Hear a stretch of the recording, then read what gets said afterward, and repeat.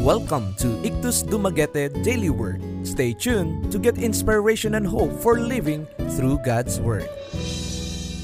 The passage for today is taken from Romans 3:23. For we maintain that a person is justified by faith apart from the works of the law. Everyone sins. The Bible teaches us that man is inherently impure. We are tainted both by the sin of our hearts and the world in which that we live. Because of this, we do not deserve a place in heaven. In Romans 3:23, Paul the Apostle noted, "All have sinned and come short of the glory of God." Even non-Christian sources have documented the wicked ways of the human race.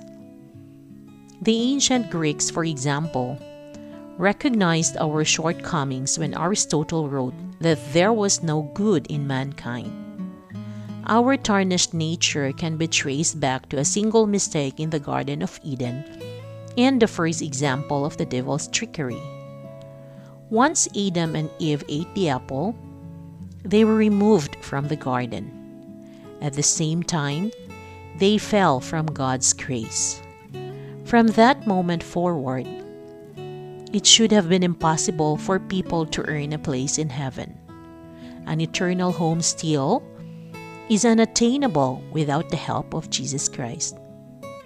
The only reason that he had to sacrifice his perfect life was so imperfect beings like us could earn grace. As Christians know, it is only through accepting his oblation that we become destined for eternity. Still, many people in the church seem to think that our deeds increase our favor with the Lord. They don't. We could never perform enough service to undo our sins. It is important to reach out and contribute within our communities, but it is not enough. Today, we make sure not neglecting your personal relationship with God through your deeds. Our first priority must be loving and serving Him.